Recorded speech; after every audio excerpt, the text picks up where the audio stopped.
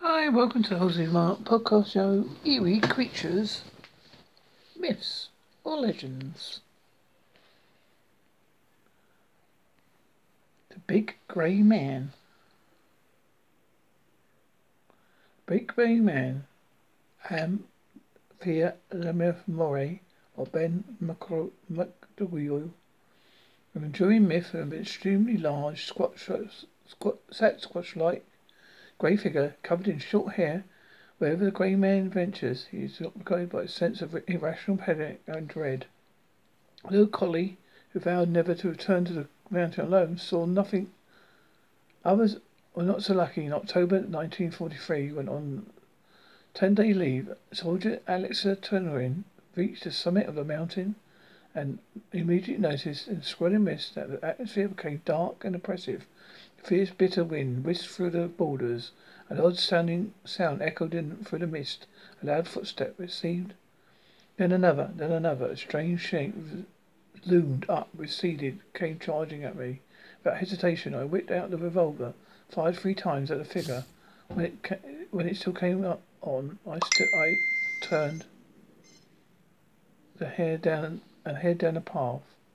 While more rational points of view to a possible explanation for this terrifying sighting, the Black Conspector, a rare atmospheric effect caused by the projection of your shadow on the mist and clouds, sometimes occupied by a rainbow called a glory.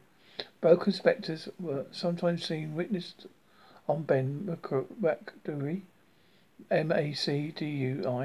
where conditions have been right, but what might be a cause of fear that overcomes experienced climbers and certainties? Could terror be manifestation of ancient ancestral memories of hominids from thousands of generations ago, or is it the mind's response to isolation and exhaustion? Could it be the place's central spirit, its genius loci? Something unmanageable, so much larger than ourselves and our mind struggles to comprehend, and replaces the avatar of a monster or a spectral presence? Or is it a fluke of the landscape that produces infrasound and other sensory data that's just out of our reach? Black Shook. The black dog legend is perhaps the most common local myth in Britain, but the counties of East Anglia, one particular variant stands out. Black Shook. Along the distant coastal paths of East Anglia, among the graveyards by crossroads, its darkest forests, lurks a fear stirred first in early medieval mind. In Suffolk, this half-caste, malevolent hound with the saucer-sized, glowing red eyes is a harbinger of doom and death. It often appears during electrical storms, such as the one that struck both the churches of Bongray and Blythburgh on the same day and exact same moment in August 1577, leaving scorched claw marks on the church door at Blythburgh, Blythburgh, Blthburgh.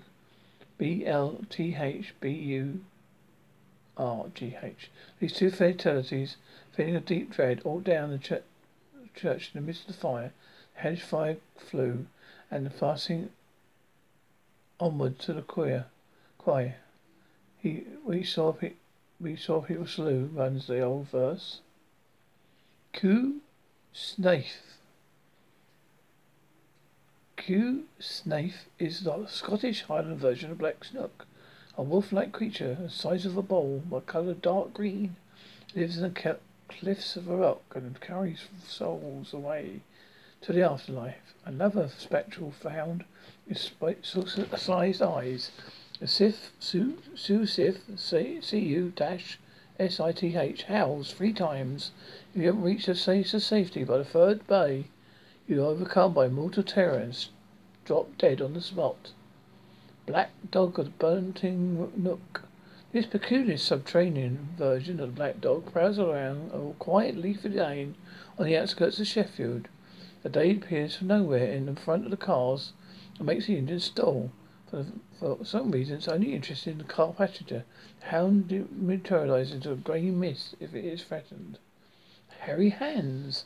And Bunty Nook Dog isn't the only thing to materialise around vehicles between Cherrybrook and Postbridge in Devon. A long stretch of the B3212 runs the levitation folds of Dartmoor, where, once more, wide open spaces contrive to give the traveller an almost claustrophobic sense of their self as a thing of little consequence in nature's grand order. There have been numerous reports of this stretch of road in presence, and on a number of occasions drivers, motorcyclists and cyclists have fallen prey to a mysterious pair of hairy hands that grab the steering wheel or the handle and attempt to steer the hapless traveller off the road. Beast of Bodmin. More. Numerous local sightings of the very large black cat are believed in some quarters to be a less spectral feline and very real panther or puma, possibly a zoo escapee or legal release. Sightings of the beast of Bodmin Moor are the most famous examples of alleged wild cat sightings in Britain.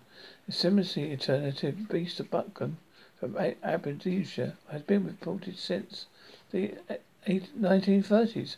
All over Britain, big cats have been captured by shot over years. Pumas in Scotland, Canadian and Eurasian lynxes, a Seville or ocelot from the Isle of Wight, and a clouded leopard in Kent. It's believed that many of those captured were domesticated to some extent. One of the Scottish pumas apparently enjoyed being tickled. Owlman of Marwallan. It's not hard to imagine anyone tickling the Owlman of Marwallan. At the end of a mile-long stretch of our road lane, the small churchyard of Marwallan was a sacred spot long before the 13th century church was built, with views over the mouth of the Halford River. Here, in adjacent woods, sightings of a flying creature, about 5 foot tall, half man, half owl, with glowing red eyes, silver feathers, and crab-like claws. Terrified tourists, since the 1970s. Oddly, all but 12 or so eyewitnesses of the Owlman were all girls or young women, most under 16. Spriggan of West Penrith.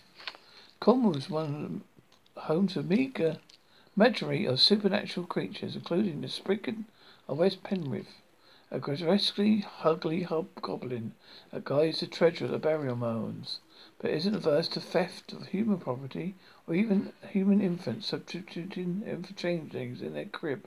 Occasionally, Spriggans can be characterized as spiteful pixies leading travellers into swamps or over cliffs. The Nucky Liviae.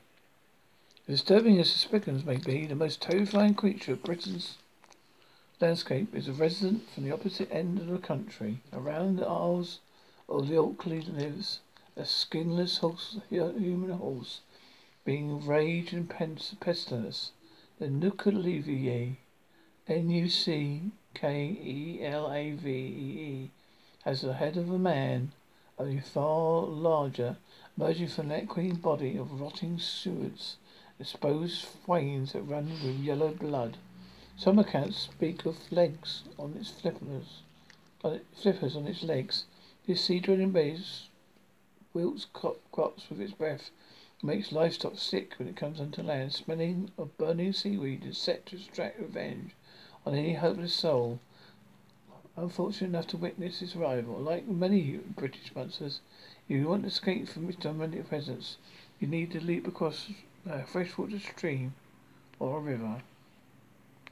The Loch Ness Monster. Freshwater, however, has its own monsters, and one of the most well-known of all is Nessie, the Loch Ness Monster.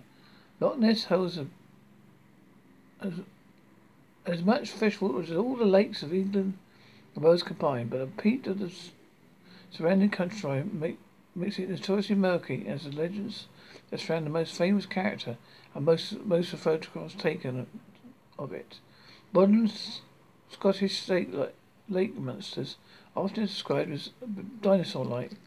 But before the discovery of dinosaurs, almost every large body of water in Scotland had a kelpie, which looked like the Oceanidae. Nucaleae had a horse-like form. Kelpies may have been part of the cautionary tale tradition to keep children away from rivers in case the kelpie got them.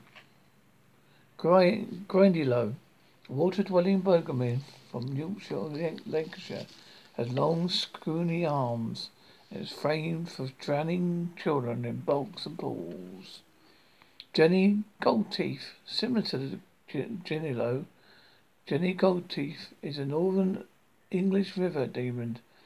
Green-skinned with long hair, sharp teeth, she pulls children or the elderly into water to drown them.